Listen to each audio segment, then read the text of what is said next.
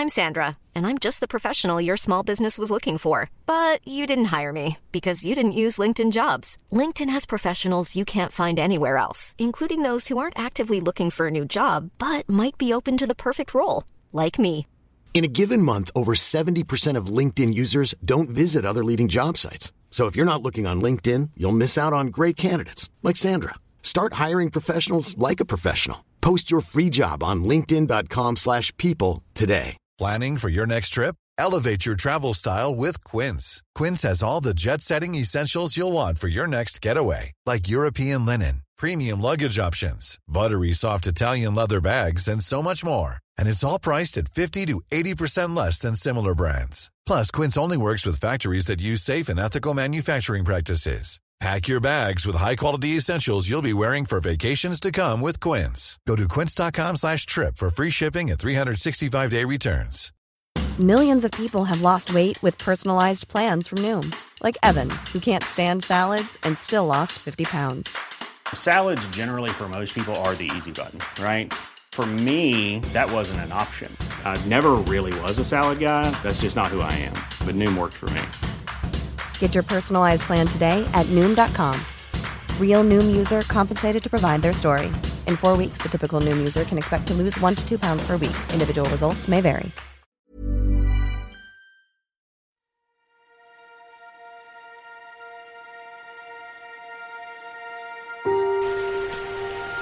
We come to this place for terror. We come to Sinful Cuts to scream, to laugh, to cry. Because we need that. All of us. That overwhelming dread we feel when the lights begin to dim and we go somewhere we've never been before. Not just terrified, but somehow possessed. Together. Horrifying images spoken directly into your ear. Kills that you can feel. Somehow, slaughter feels good in a place like this. Our slashers feel like the worst part of us. And stories feel insane and unstoppable. Because here, they are. Sinful Cuts. We make horror horrible. Hey sinners, I'm Shannon. And I'm Sean. And this is Sinful Cuts. Hooray! Yay! Hope everyone's having a great week. It's a little bit rainy outside today, but yeah, the Northeast is gross. Yeah, that's okay. That's all right. I always say the plants are happy.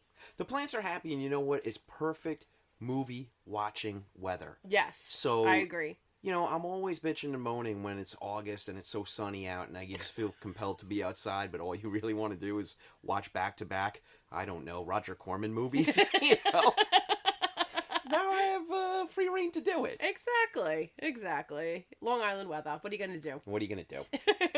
But we are, so today's officially what is today? Today is the 28th of January. Yes. And all right, so the 28th of January, but through the magic of time travel, yes, you'll be listening to this on the 30th of January. Yes. What are the lotto numbers? I know, right? Which means we still have time to promote February 3rd at the Red Zone Squid Games event. Be there or be square, umbrella, X, circle. Like, we could play a fun game because no one knows what we look like. Come down to the Red Zone, point at one male and one female person, and see if it's us. You know? I may or may not already have a Squid Games uniform. That's bullshit. That is such bullshit. I don't have one. It was my Halloween costume, from 2 years ago. And you know when it arrived? The day after? November 1st. Literally. So I actually ordered it for Halloween. I didn't get it for Halloween. So I ended up wearing it, I think, the following March to a Monster Mania convention. I think I'd be wearing that damn thing at least once a week. It's very comfortable. It's a jumpsuit. I know. It's very comfortable. Shan, you don't understand. I have a timeline in my head where I'm going to reach a certain age, and then 100% of my wardrobe is just going to be tracksuits. Yeah. I just need to age into it. I'm very close. That's definitely a tracksuit you need to have, for sure. Oh my God. I want that, and I want the full head to toe red one from the Royal Tenenbaums, so that Jen can find me in a crowd when I'm an old man. That is a choice. As I'm a doddering old fool shambling around the mall. You should be like, that idiot's with me. Hands off, ladies. Exactly. He's all mine. Oh, my God. Lord. Yeah, okay, so. But February 3rd, Red Zone, be there. It'll be a lot of fun playing Squid Games. It's going to be a cash prize. Yes. FYI. I mean, come on, how great is that? And the food, and please come hungry because the food's incredible. Mm-hmm. And I mean, I know you're sick of hearing it, but best wings on Long Island. And... I'm not sick of hearing it, and I don't care. Yeah, screw you. Eat the wings. Shut your mouth with a mouthful of wings and come down and join us. All right, I can't wait. And that's less than a week away. Yes. So super excited. So what are we talking about today, Sean? Today we're talking about 2015's incredibly ignored, and we need to shed some light on this movie. It is hopefully it's an undiscovered gem for you, or just a gem, and that is Osgood Perkins, the Blackcoat's daughter. Yes, 2015, right? Yeah. It came out? Mm-hmm. Yeah. And his first film. Debut film. Oz Perkins, if you guys don't know, he's the son of Anthony Perkins, yes. So horror royalty. But he also was an actor in his own right, and he was in Legally Blonde, and I think he was in Secretary. Some fairly sizable parts. Yes. He was the director, just recently, he was in Nope. Jordan Peele's Nope in the beginning, and Oz Perkins is actually the director of the commercial or the project that they're doing, and he's very funny in that. He's got a couple of really good lines. Very good. But to have this be your debut movie, and it's so good, it's like a Swiss watch. All the pieces function so well, and they're so precise, and it all comes together to just create this beautiful little masterpiece.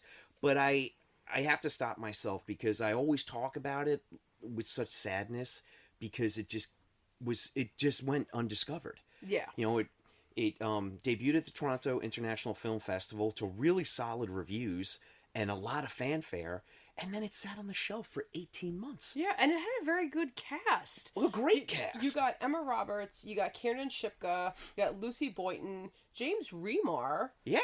Lauren Holly. I mean, it's not like you had, a bunch of, no-name casts. Shannon, line them up. I'll kiss all their faces right now. Right? I mean, just boom, boom, boom. Right? There's not a stinker in the lot, and then to have this screenplay, and then to have the direction... I have a feeling that it sat on the shelf for as long as it did. I mean, let's be honest, sinners. I mean, I'm just talking out of my ass, but it's such a bleak film, that maybe that's why it sat on the shelf as long as it did.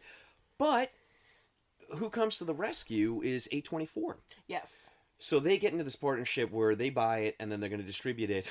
And this was another kind of blow for the film on DirecTV. So it was going to premiere exclusively on DirecTV, which it did. I think that's how I even saw it. I came across it I was looking for movies on demand, as opposed to the streaming services. I was like, let me look at this avenue because I haven't looked at it in a while, and I came across that, and I saw the names. The top names I think is Kiernan Shipka and Emma Roberts. And it just makes you curious. I was very curious, and I think it was Kiernan Shipka's first film coming from Mad Men, and I think that's what I had in my head. I'm like, I like Emma Roberts, and oh my god, Kiernan Shipka, this. What has she done since Mad Men? And I was just curious enough to watch it, and I really enjoyed it. And then you were like, oh my goodness. I'll admit it took a while to process.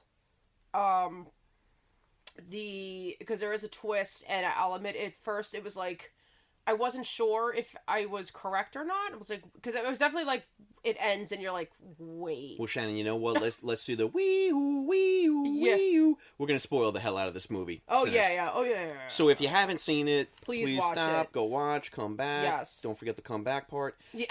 But yeah, we're going to spoil the hell out of this because yes.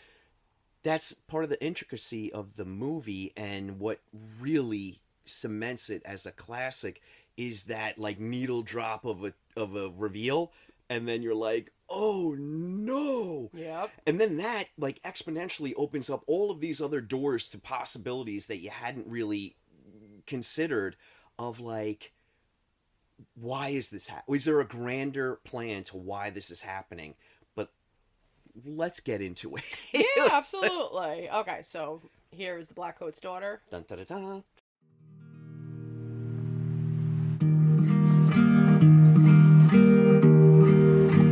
When you meet these people,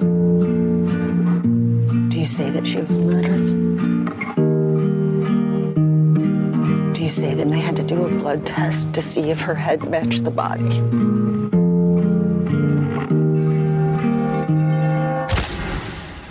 Hey, Dad, just calling to see where you and Mom are, if you're coming. Worst case, they come on Friday and everyone goes home and has a really nice break. After all, we can't let you live here. You do know about the sisters, don't you? They worship the devil.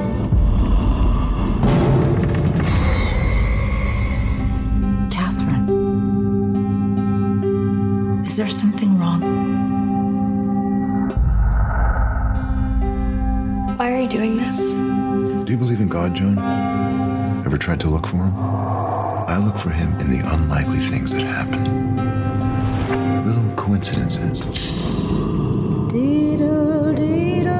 Blackcoat's daughter, what was in the holy water? Gone to bed on unclean head, the angels they forgot her.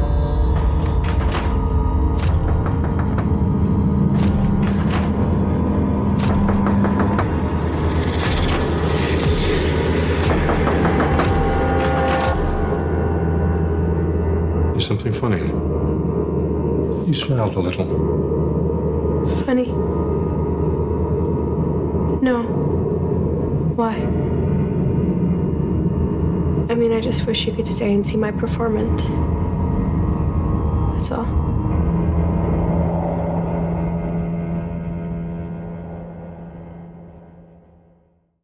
All right, and here's the plot. Two girls must battle a mysterious evil force when they get left behind at their boarding school over winter break.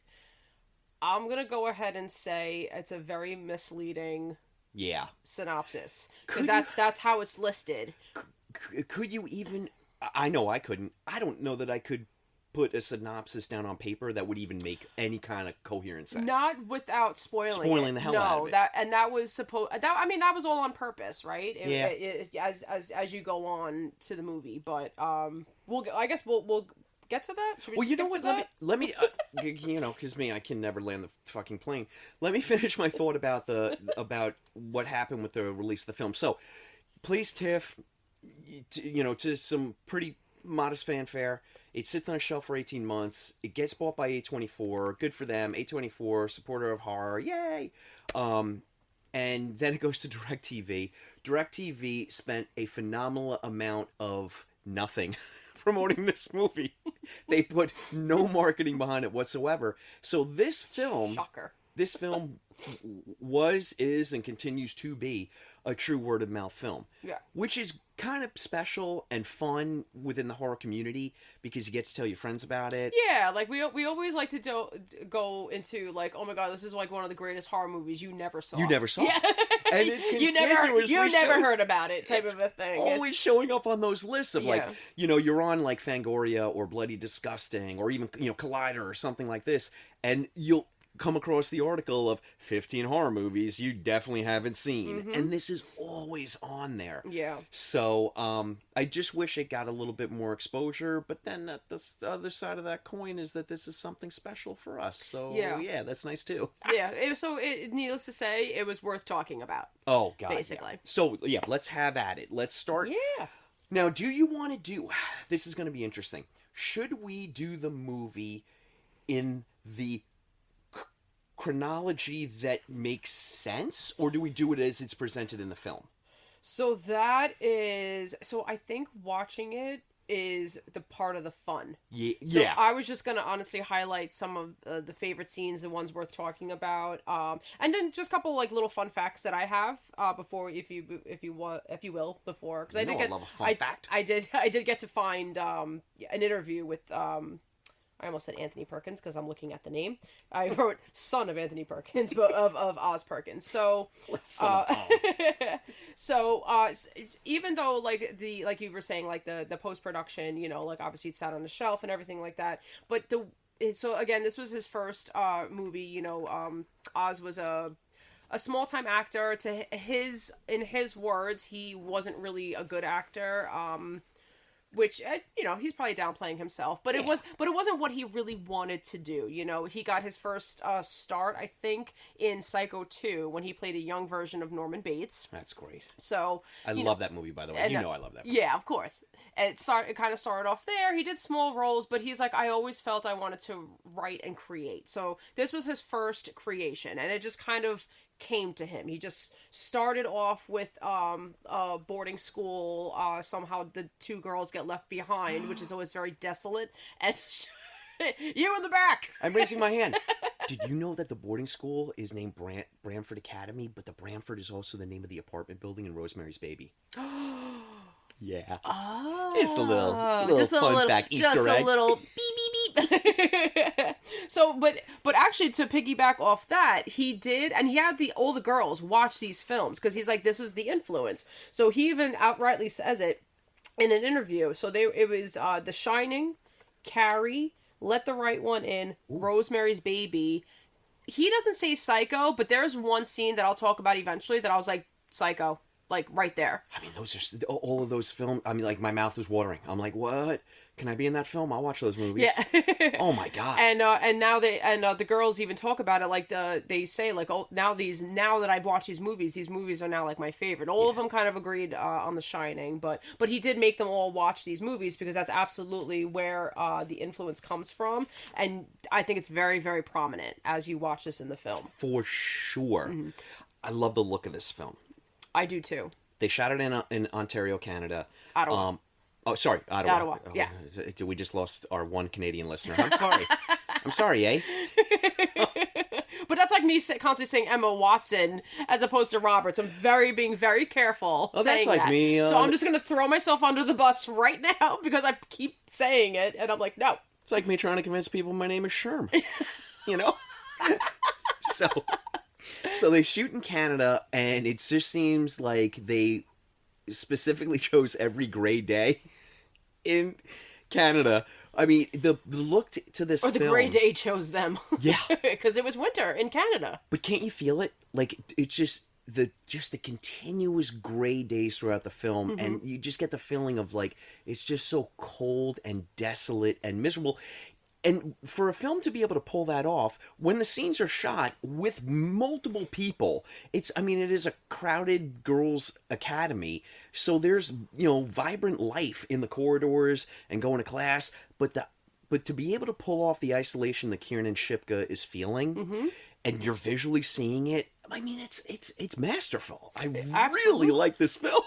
Absolutely, and the luck too when they were exploring like filming locations, and they get to Ottawa, they found a college campus that only held a few classes, so that was an entire dorm that was not being used, and they had full free reign. Yeah. Oh, that's fantastic. And Perkins talks about the welcoming. I can't think of any good words. The welcomeness. No, whatever. Anyway, making up words as I go.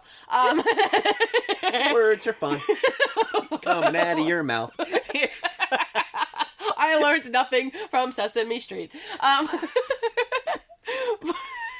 The welcomeness. Now you have to explain what you're trying to say. the Canada people in Ottawa were very welcoming. Well, that's very open to. That's Canadians' thing, right? Yeah, to use it. People, I think there was that one house. Somebody offered their house to utilize. Okay. Okay. So he was met with a lot, friendly faces, and it was just nice that they were able to make this movie, and it's exactly what he wrote on paper, and to find it, I think, like, kind of as is. It's pretty insane. It was like so perfect. It was just and to find it all in one location. Yeah, like that's crazy. You were so meant to make this film, basically. Yeah. Like all the pieces like just funneled together perfectly. But yeah, so. and then just one more fun fact. Sorry. So Emma Roberts was given the script.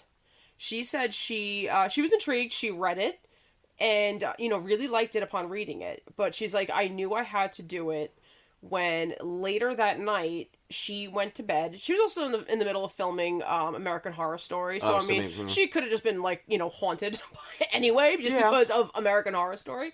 But she said she read the script, went to bed, and she's like, I woke up in a cold sweat. Like, I think she just went to bed with this story in her mind, rattling around in her skull. And she just like suddenly woke up cold sweat, and literally right then and there she's like, I have to do this movie. I think I would like to read this screenplay. I would love to read the screenplay just for the reveal, just to see how Oz Perkins builds up to it. I think I definitely need to read the screenplay. All right, so before we actually get into the synopsis of the film and the three characters that we have, can I just get your opinion on something? No. Good. Okay, and that is the end of our podcast. Why do I ask? Because you always say no. Shoot. All right. So I was just about to say we know, but actually we don't know, because there's also a chance that this is all in Kieran and Chipka's head. But let's, for argument's sake, say that there is a demonic presence at Bramford, which is what I believe. Right.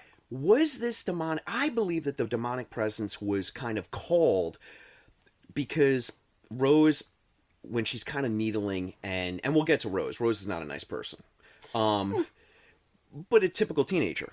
So she's telling Catherine, Kieran and Chipka, that the two sisters were caught worshiping the devil. Right.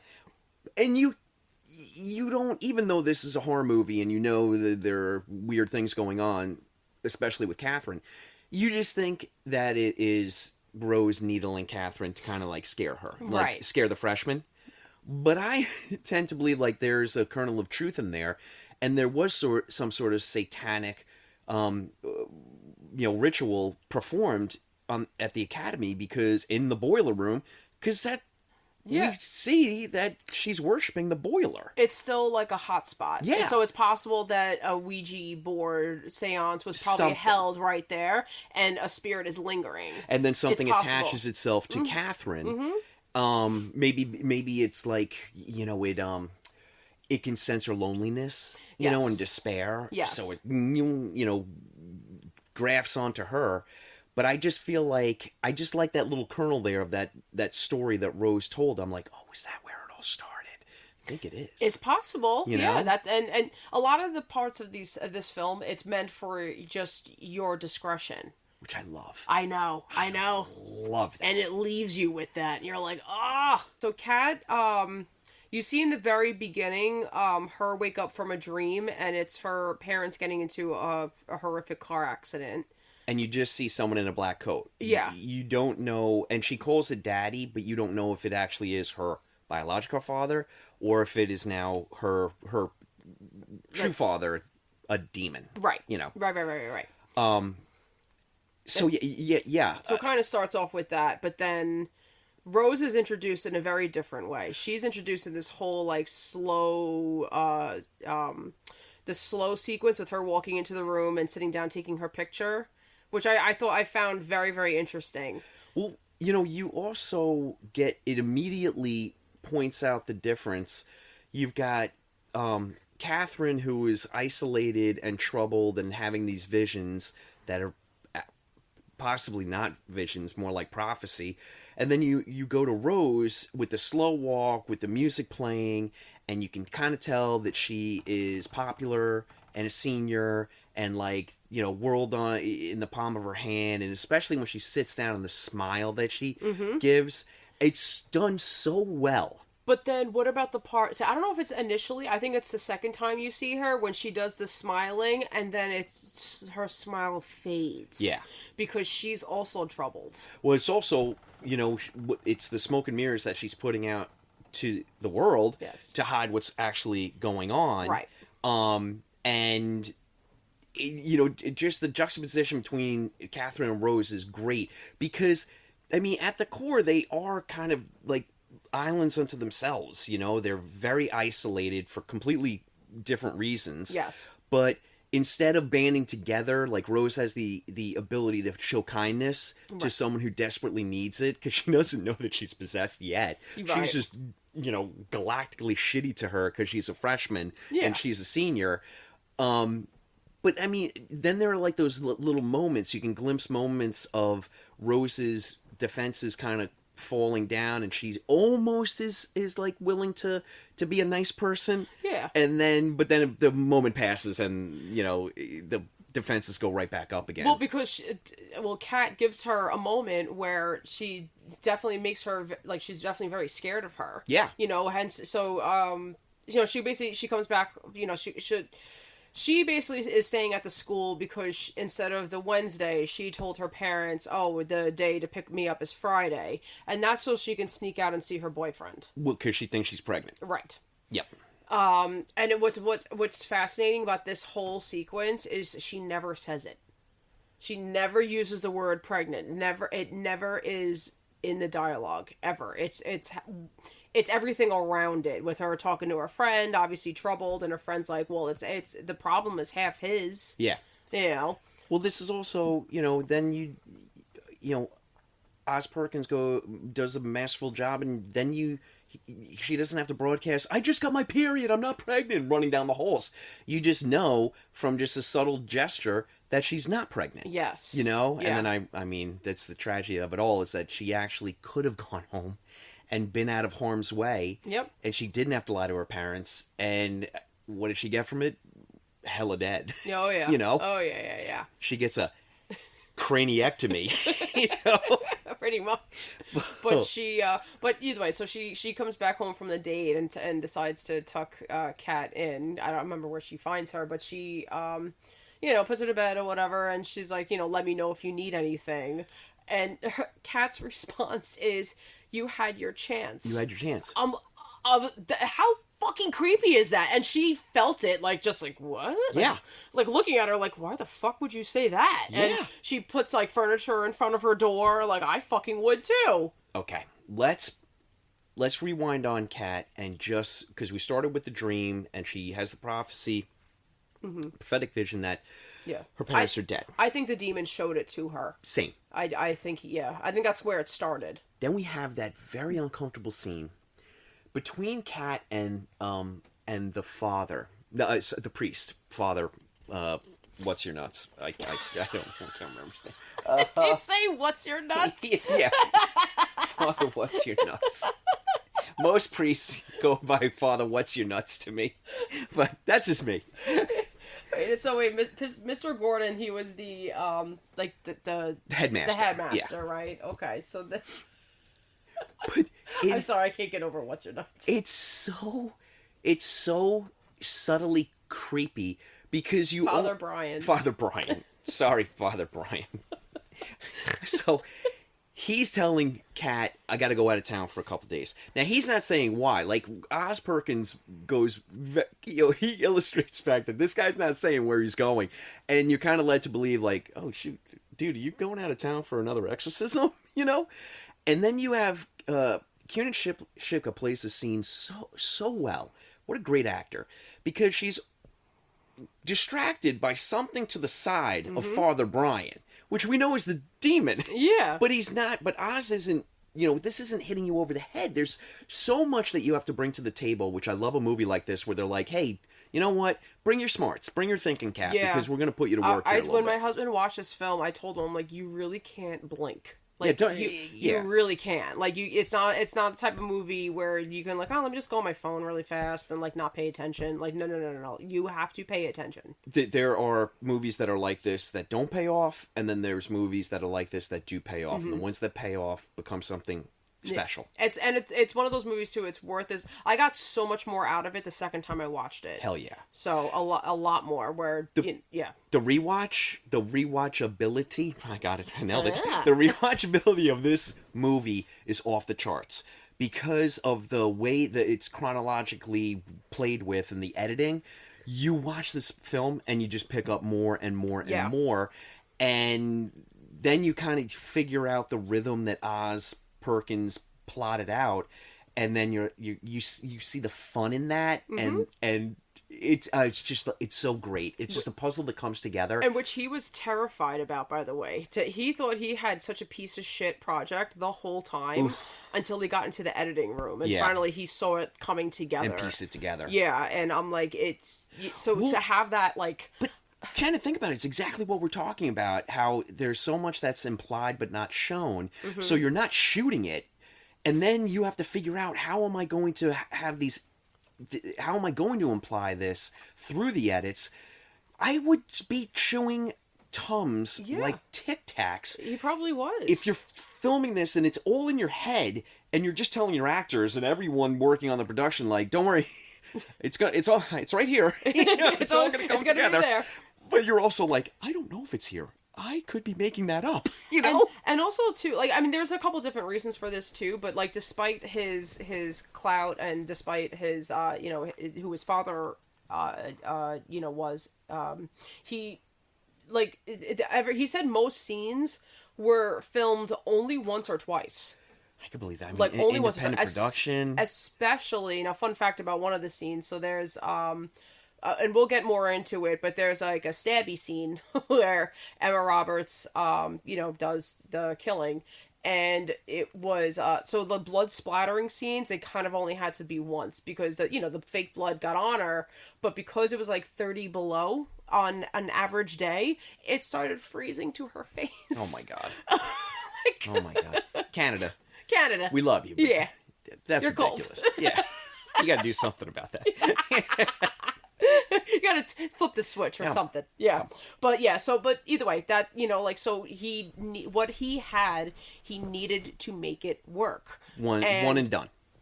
Yeah. That's very nerve-wracking right? for me. That's what I'm saying. Like, I find that nerve-wracking, so I can only imagine what he was going through to put it together. So he's like, I was staying on top of the dailies, but, they weren't... The score wasn't there. Like the regular dailies. Yeah. He didn't see it at all until he finally had all the and then literally like a puzzle box like plopped it all on the table. And so, but I think the way he told it was completely out of sequence, as well as like retelling certain scenes, maybe a different angle, or tweaked it a little bit on a lot of these scenes. Yeah. And for you to show you something like, oh, that's not what I saw the first time. So I just thought it was so interesting. I loved the way it was told. It worked out really well. Again, talking out of my elbow here, but I feel like because this was an independent debut feature film, which played the festival circuit, but like Oz Perkins got to shoot what he wanted with no studio notes or interference. If this was studio production, they would have made him cut it so the chronology goes from start to finish. There's no reveal. They would have dumbed it down. They would have made him shoot scenes with Rose holding up a fucking tampon. I'm not pregnant. They just would have. Yeah, like, no, everyone's gonna get confused. You're gonna tell it more, but that's part of the fun of well, not fun, but it's part of the I don't know. It's so poetic to me. We had a little bright shining moment this past summer when you, me, and Maddie went and saw Talk to Me, because we left the theater and all three of us kind of had the same interpretation and then subtly different interpretations of what the ending meant. Right. I love that. Yeah. I just love that when a film is just like, X doesn't mark the spot. You're going to have to bring your own tricks to the game. Yeah. Here. What did you come across? What did you find? What did you see that I didn't see, and what did I see that you didn't see? Yeah. And it leaves a debate. It leaves you talking about it, and it makes it a more interesting and intriguing film. Right? For sure. I told you they're doing Talk to Me too, right? We talked about that? Yeah. Yeah. So, I'm down. Yes. Okay, so I just want to go back to the scene between Father Brian and Kat, because Kiernan Shipka does this one little thing where she smiles, and then Father Brian's like, what's funny. And he looks over too. Like what, again, he's looking like, at my shelf. What are you looking at? What is going What on is here? happening? And he is picking up on. I'm wondering if Father Brian, because Father Brian is an exorcist, which we later find out. Yeah. Performs an exorcism on Catherine. I wonder if Father Brian, if like he has his little biblical spidey sense going off, because he's having this monumentally weird conversation with Catherine, and he's kind of trying to get her like, you okay? You okay? Yeah. And I wonder if he's starting to think, because he must know that there is history to the Branford Academy, So going back to what you said about Rose telling that story, is it maybe it wasn't necessarily the two? I don't know if they were. Did you call them sisters? Sisters, because their names are Mrs. Drake and Miss Prescott. But I guess I don't. Oh well, one could be married. They could be the Prescott sister. Oh yeah, I didn't think of that. When you look at the bill, they say Mrs. Drake and Miss Prescott. Okay. So that means one's married, the other one's not. Usually. Yeah, I don't know. I don't know either. I don't know. Huh. I don't know. I'm just picking that up now. I'm processing it. Okay. But all right.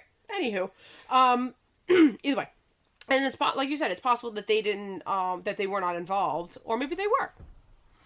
So.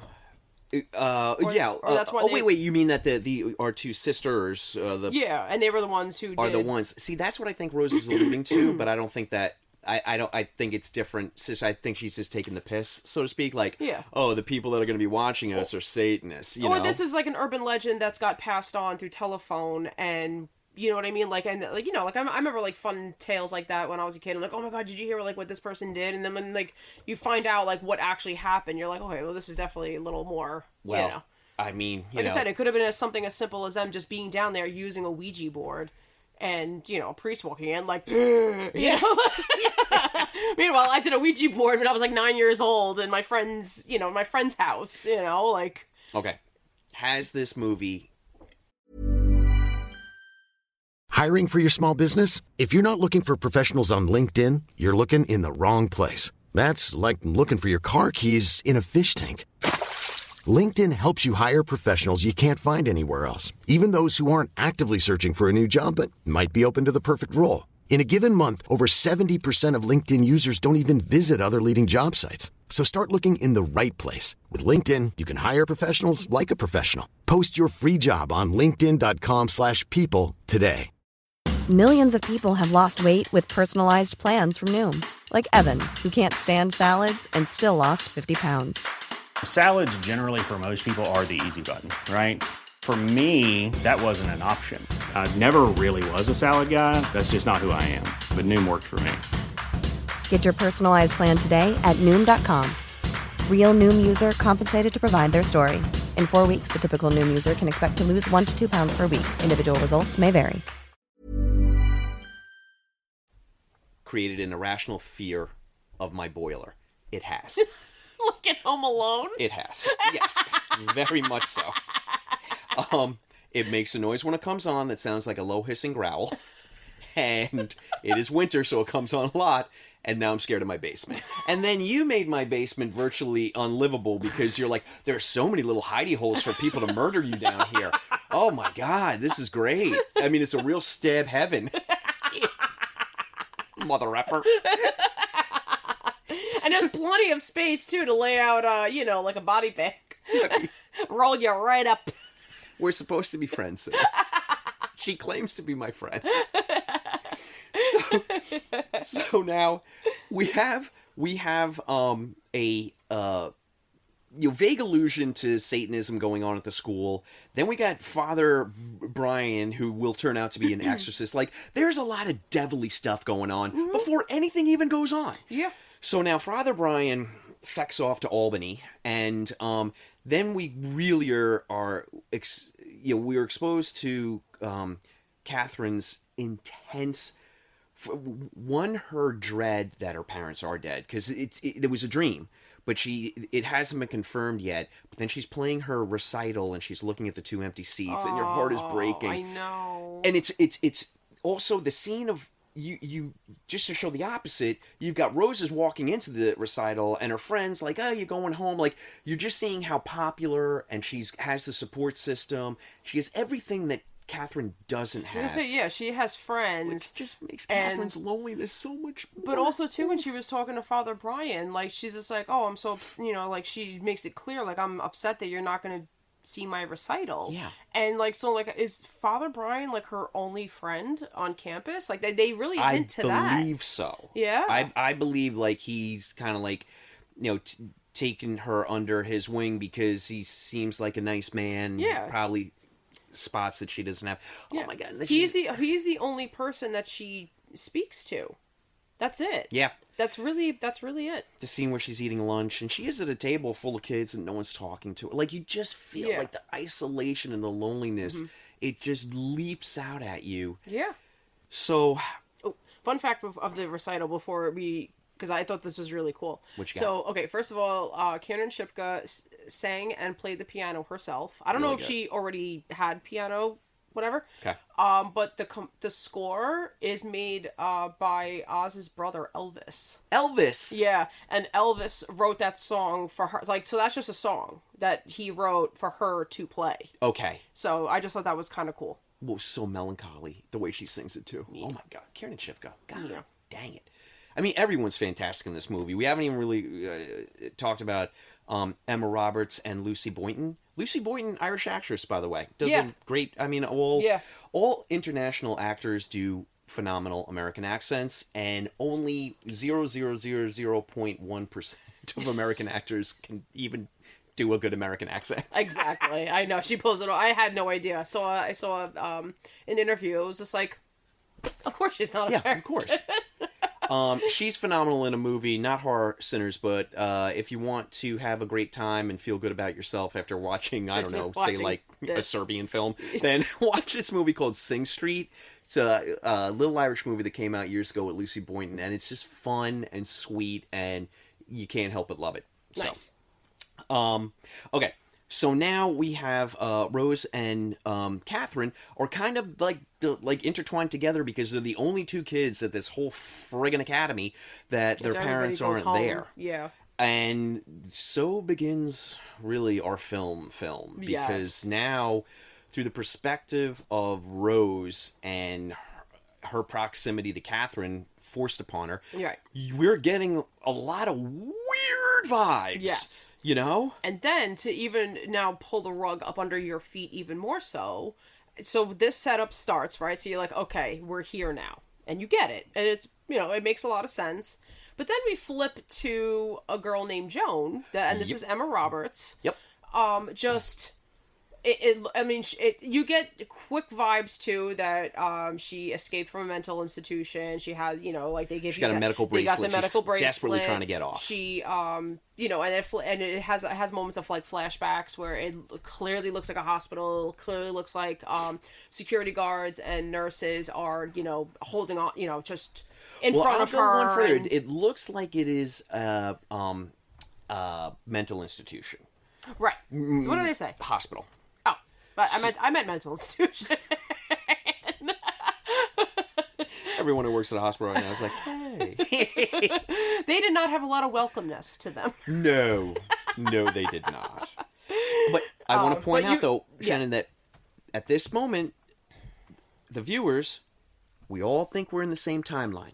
So we think that Joan is part of the chronology of what's happening with Rose and Catherine. Right. Just off campus. Your first clue of the connection is because a man... So she's sitting by herself. She tries making a call. The number was disconnected. And now she's just sitting outside of a bus station, just sitting there in the freezing cold. And a man named Bill, this is James Remar's character, comes over and he's like, are you okay? Do you need help? Do you need a ride? And, decides to, help, take her to where they need to go. And, you're also not sure of the situation, too, because he at first gives off some weird vibes, which I'll get into in a second. It's like the next scene with the two of them. So you're not sure exactly what's going on, but he is with his wife, Linda. That's played by Lauren Holly. I didn't know it was her. Oh. For the first 2 times I saw this movie, I did not know it was Lauren Holly. Oh, okay. It turns out it is. It's It turns out it still is. Yeah. Well, she also is it's like all of her scenes are in that car. In the front seat of the car, yeah. And she doesn't really turn around. So there's, there's definitely like a vibe with her as well, which as like less is more with. How much do you love that in a movie when you're like, what's going on with these two? Yeah. And then you have to figure it out. Yeah. And they don't spell it out. I love it. I know. I love it. I know. So she, so Emma Roberts, Joan is her name. She gets in the car and, she sees like a bouquet of flowers in the back seat. Clearly, like I said, Linda does not turn around. And, Bill's like saying, it's fine, it's fine, it's fine. And Linda's giving off wave after wave of vibe of my fucking husband's doing it again. Yeah. Yes. But you're not quite sure what that again is. It'll become clear. But, you just know that something is so massively off with this couple. Yes. But your first connection is the car driving away and you see the Bramford University bumper sticker on the back of the car. Yep. So that's like, oh, okay. Yep. So they must have a daughter that went to that same school. Mm-hmm. Like, so, that's fine. And we move on with them. So now we're bouncing back and forth between the school with Kat and Rose, and then what's going on with Joan and Bill and Linda. Yeah. Yes.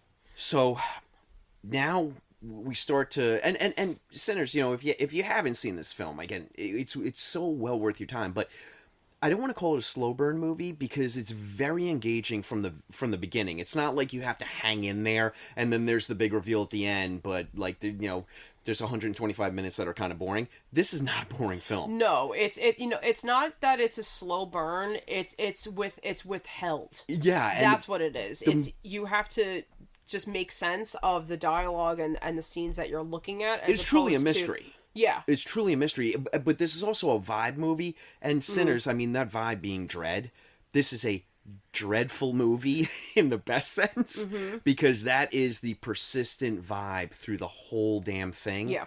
And just, visually, just the way it's shot, it's very bleached out. Yeah. It's very bleached out, devoid of color. Like, it's damn near a black and white film. And it just, to Elvis's credit, the score and the cinematography and the direction and the act, it just all blends together so great. Yeah, I agree. The focus was more about the humanity of these characters as opposed to the brutality of the story. Yes. So, and that was very, very on purpose. And again, I can't applaud that enough. So now we have Rose. She's supposed to be watching Catherine, but she's gonna go talk to her, I don't want to call him boyfriend, whoever, that may have gotten her pregnant, and so she leaves, and Catherine's like, you're supposed to be watching me, Yeah. But then Catherine goes down to the boiler room. Rose comes back, and then Rose witnesses Catherine basically prostrating herself to the boiler. Yeah, it's that scene. Blah. I mean, we've covered this before, Shannon. Yeah, that scene I remember just. If this were me, it would be Kool-Aid Man through the wall as I'm running down the highway away from as the Bramford Academy gets smaller and smaller. Yeah, I am distance. running home. I mean, but she collects her. Rose is freaked the F out, and she's asking her, like, puts her to bed. So she actually is kind of caring for her at this point, but like puts her to bed and is like, what is this all about?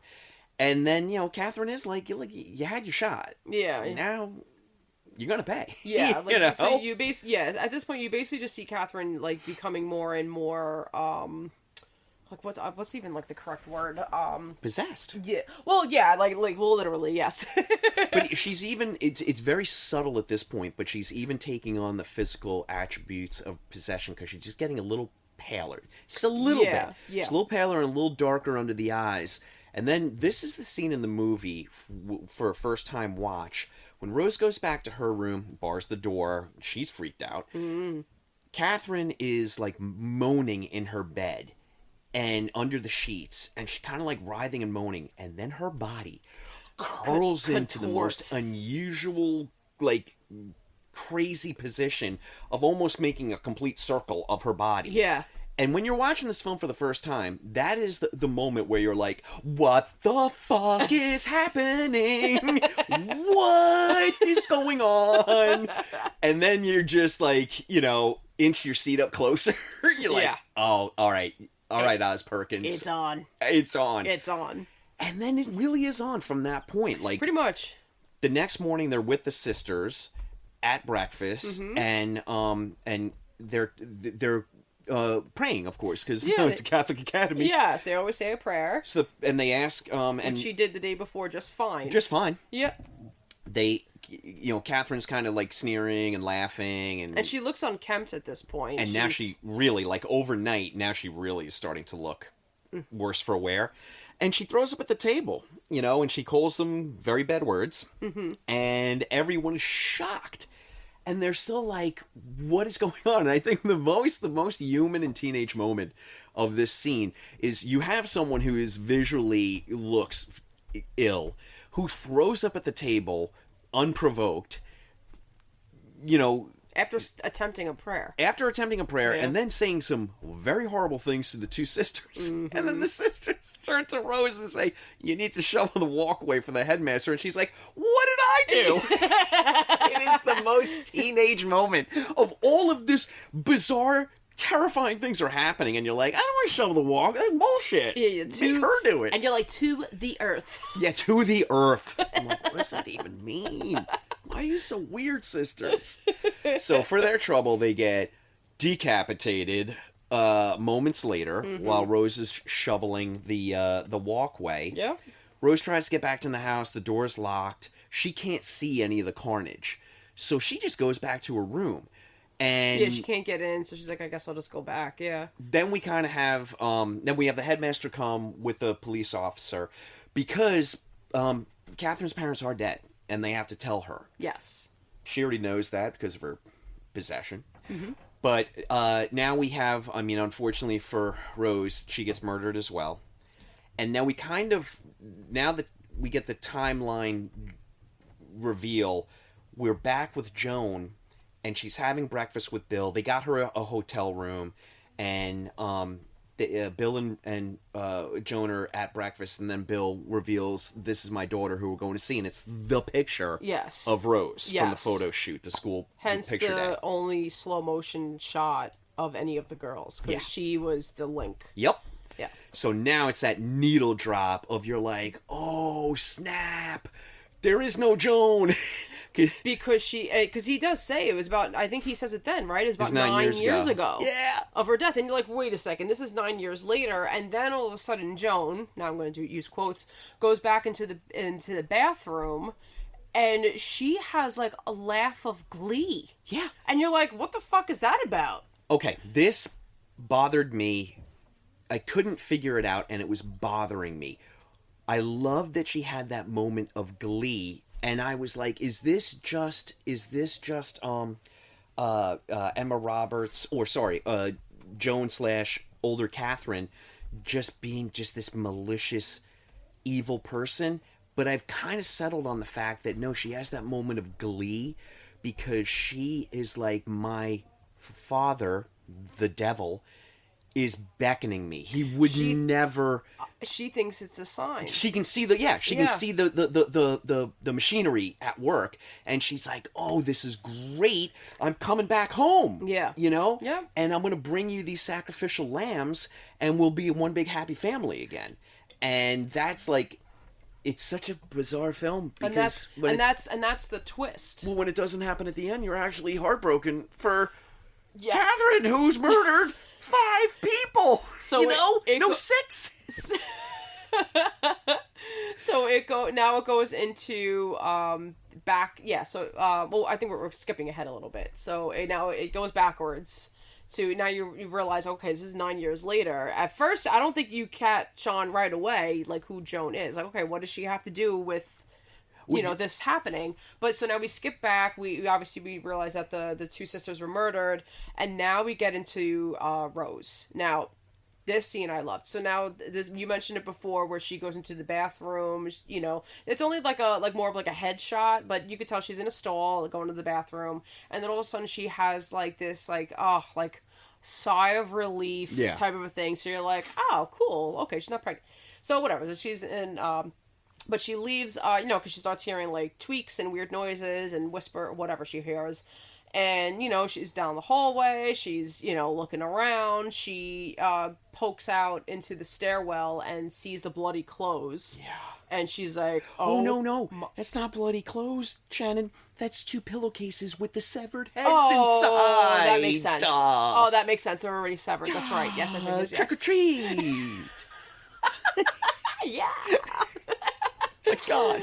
So obviously she's freaked out. Now this scene I found really interesting because so Kat now pops out because again it's a hallway. Yeah. So she could literally be in any fucking door, she's in the one door I think that's open. Like the school's more murderous than my basement. Yes. Yeah. For sure. We can agree. Okay. Yes, for sure. A lot more corners. A lot more corners, a lot more room. So she, so she pops back into the hallway and Kat pops out and immediately stabs her. Now, I saw in this moment of time, the moment in, and it still scares me every time I watch it, no matter how many times I see it. Now, the moment in Psycho, when the detective is, not the detective, the private eye. Yeah, sure, you got it. Yeah, he was walking up the stairs, and Norman Bates as Norma just pops out. So it's an overhead view, but he just pops out and fucking pushes him down the stairs. That's how I saw this scene. You are spot on. The Kieran Shipka walk out of the dark doorway to just nonchalantly stab Rose is the way Norman Bates dressed his mother. Nonchalantly walks out of the bedroom. Yep. Hastily. They both do it like hastily with focus and dead, and then that's it. That's it. Yeah, one goal. But isn't it great that Oz Perkins did that? Yes. Keeping it in the family, Oz Perkins. We love that. So I don't know if he did that, with that influence in mind, but that's what I saw, and I would like to think so. I mean, yeah, me too. I was delighted about it. But yeah, so now Rose is very dead. Poor Rose. Yeah, and now this is the part now where again, they officially learn why Kat's parents never showed up. So Mr. Gordon shows back up with a policeman to basically tell her, and comes across everybody's headless bodies. Yeah. And then they he follows the blood trail basically to the basement, so it wasn't that hard to find Kat, and she's very, very possessed at this point, and has the 3 severed heads looking at the okay, holy cow. Okay. The boiler, I just thought of this right in the moment. It's very reminiscent of Hereditary. Yeah. Oh man, I never thought about that. Yeah. So same fashion, yeah. Ooh, a nice little connection there. Yeah. So now, okay, so let's jump from here. So now the jig is up, so to speak. Pretty much. The police officer shoots Catherine because she won't drop the knife. She says, "Hail Satan." Shoots her in the shoulder, I guess. Sounds very demony by this point. Very demony. Very demony. Like, it's definitely, not her anymore. And we jump to now, Father Brian is back. Yep. And she's strapped to a bed, and he performs an exorcism. Yeah, great time to go to Albany, Father Brian. Return immediately. Exactly. I love the scene, though. I love the scene where she's, she's shackled down in the bed, and Father Brian's very loving. You could tell that there was a relationship there, so I think you're spot on that he was her only friend. Yeah. And he's kind of like brushing her hair away, and then he just says, "Oh, there you are." And for a hot second, you think that he's talking to Catherine, like she's coming back around and she's seeing him. But he's not. He's talking to the demon. Yep. And he's like, "Oh, there you are." And then he starts his exorcism, which is, I love the short and quick to the point nature of this exorcism. There's a few videos that people like talking about that. Like, by the way, this was the easiest fucking exorcism anyone's ever performed. So there's actually theories that it was like a very weak demon, didn't get because if you think about the timeline at this point, he was only with her maybe for a day and a half, 2 days. So he didn't really have her maybe as much. He got far enough, obviously. Oh, Catherine was very focused and quite a taskmaster. Yes. Got right down to it. Understood her assignment. I love how the demon, though, he's like, "No one wants you here. out, leave this place. And the demon's like, yeah, okay, all right. Sorry. My bad. I'll be on my way. But look, can we talk about, I want your theory on do you feel like there's still demonic influence on Joan 9 years later, because this is such an astronomical coincidence that she would be waiting there and then she would bump into Bill and Linda. So I like to think that there is still very much some demonic influence. Like, there's no coincidence that's that much of a coincidence. So the demon's like, this is a job half done. We got to get these two. Yeah. And then you're sussed out, which, she does. But then the demon, being a demon, was like, well, this wasn't a relationship. I just got what I want, and you're like, I don't need you. I just crumple you up and cast you aside. It could be, I mean, it definitely could be that, because that definitely sounds like a demon thing to do. But I mean, who knows exactly where it went, right? Like, it could have, if you want to go with the religious theory, that Father Brian was so good at his job that he was able to send the demon back to the depths of hell, never to return. Because he does say that, never to return. Mm-hmm. Ever.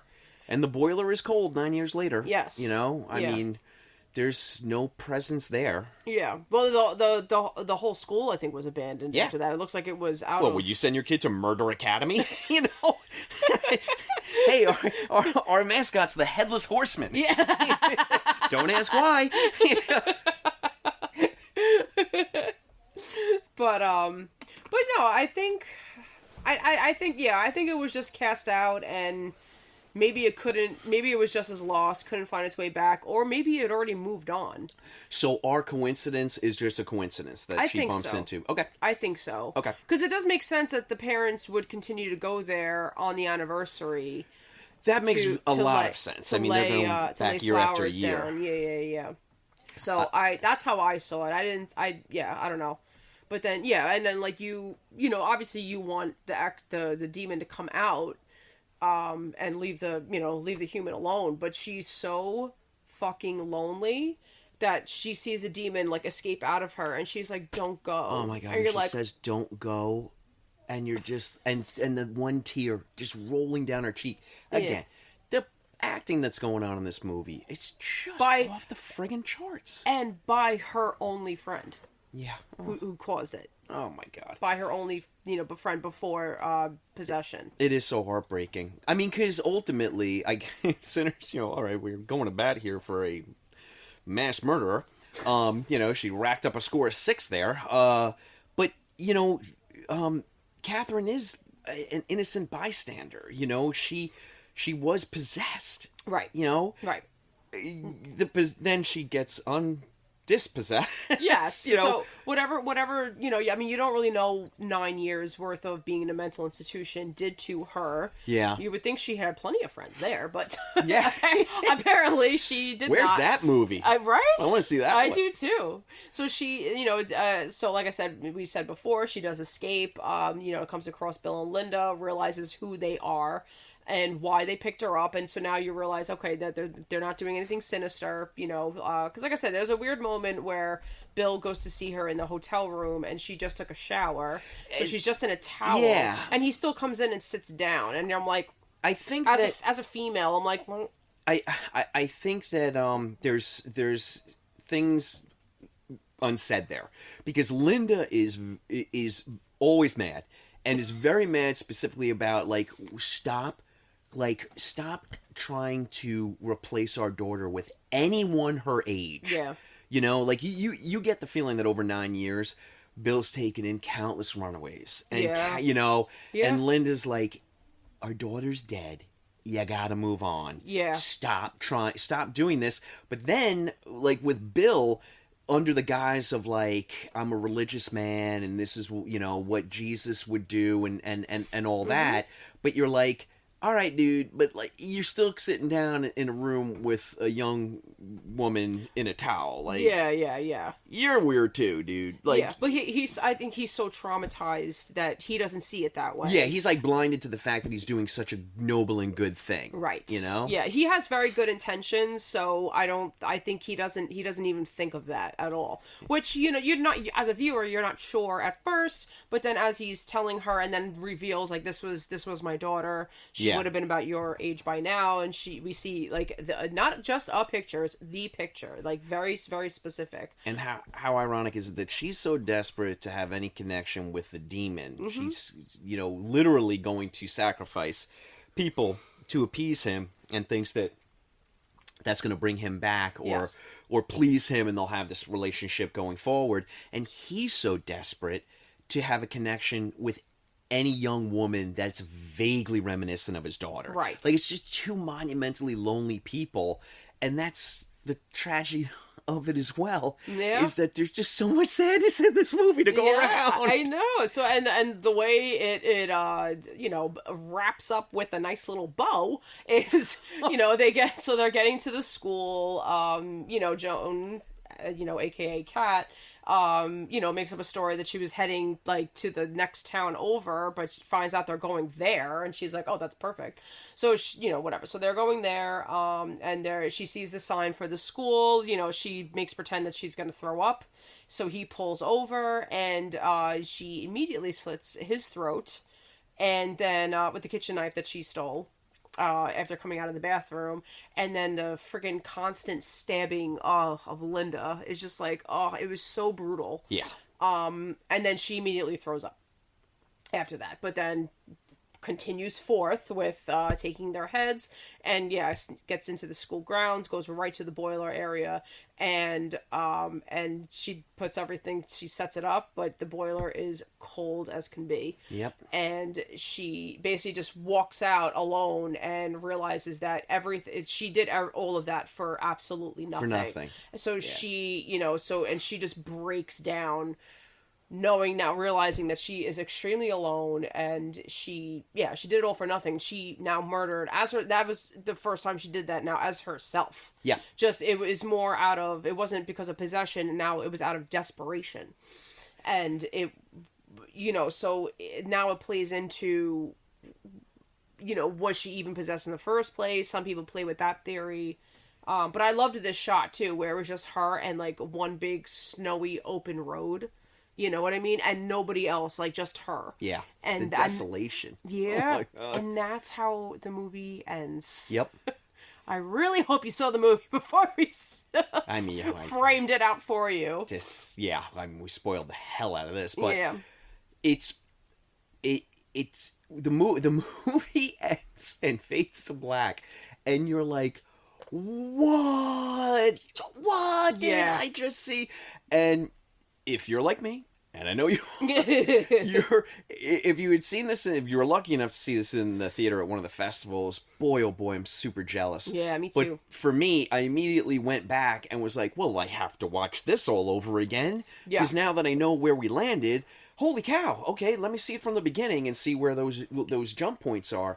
And it makes the rewatch so much fun. But yeah, I mean, this is definitely a vibe, and the vibe is Dread, for sure. Yes. Oh, I love it so much. I know, me too. I just love it so much.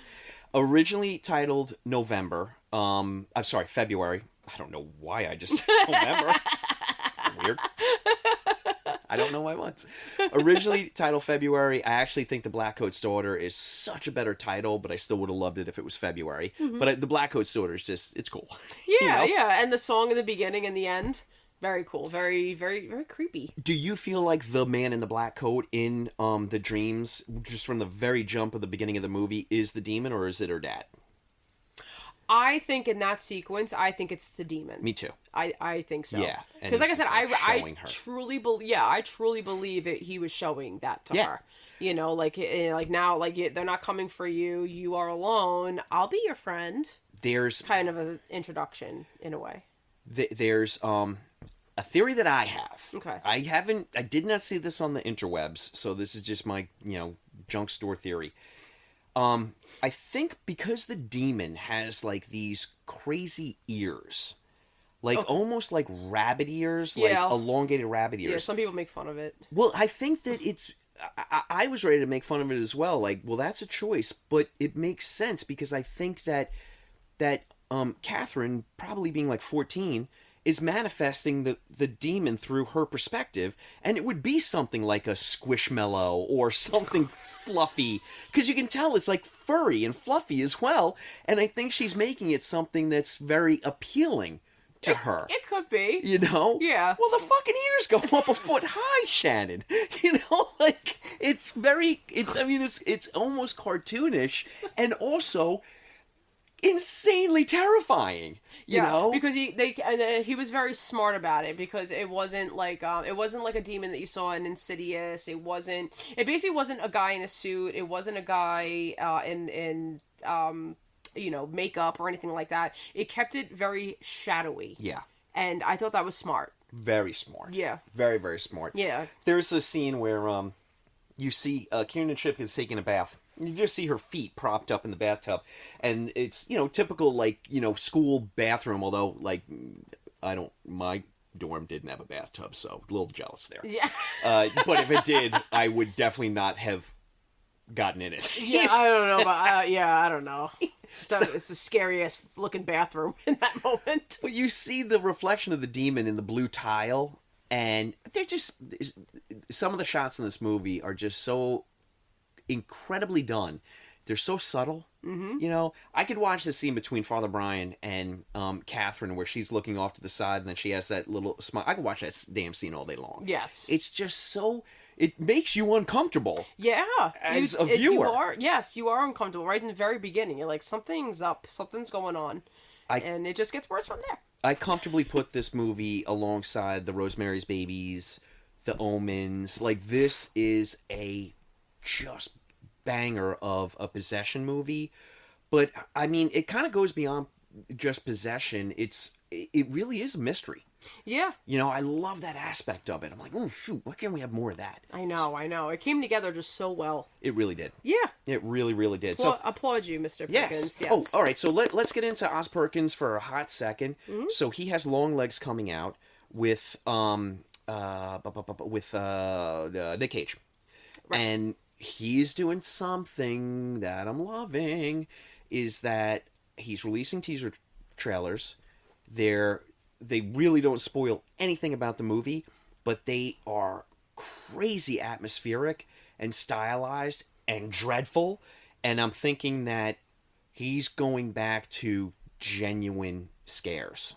Like, I think we're going to get... It seems like he's going back to that. Yeah, I think we're going to get the goods. Because it really did work out for him, maybe, like I said, the marketing aspect of it aside, I don't know. I just thought it was so great. Well, I also feel like this is vindication for him, because he got zero marketing for the Blackcoat's daughter. Right. So now we've got 3 teaser trailers, and he's so smart not to give anything away. They just show dreadful things in quick snippets that might not even be related to the actual movie, but it's setting up a vibe, and it's getting you're just salivating for this movie, and it's smart, and everyone is talking about these trailers. It's really making, like, he's getting people excited for the film without giving anything away, which I'm a gigantic fan of. But this is like old school William Castle, Roger Corman. Let's give them what they want. Let's get them all, worked up before the film drops. Right. It's showmanship. I love it. I absolutely love it. Absolutely love it. We're going to see what... I really do feel like he's going to be able to stick the landing on this. I cannot wait to see Long Legs. Yeah, so, I mean, that's pretty much all I got about the good old Blackcoat's daughter. Yeah, that is Blackcoat's daughter, in a nutshell. All right.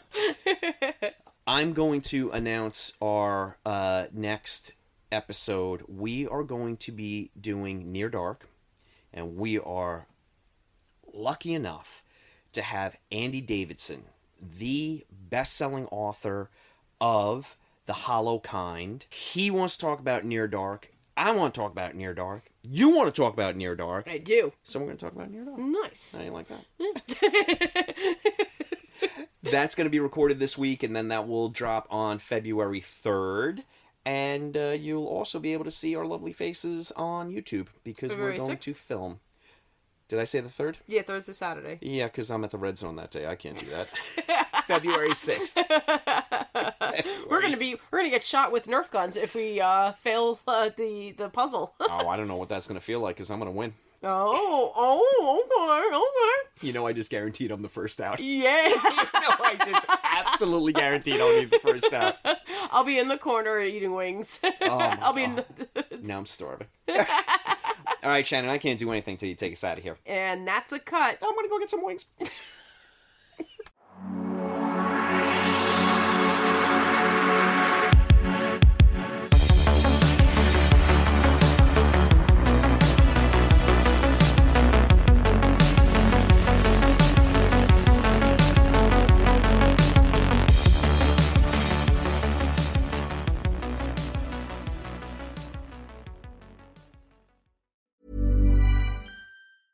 Hey, it's Paige DeSorbo from Giggly Squad. High quality fashion without the price tag. Say hello to Quince. I'm snagging high-end essentials like cozy cashmere sweaters, sleek leather jackets, fine jewelry, and so much more. With Quince being 50 to 80% less than similar brands. And they partner with factories that prioritize safe, ethical, and responsible manufacturing. I love that. Luxury quality within reach. Go to quince.com/style to get free shipping and 365-day returns on your next order. Quince.com/style.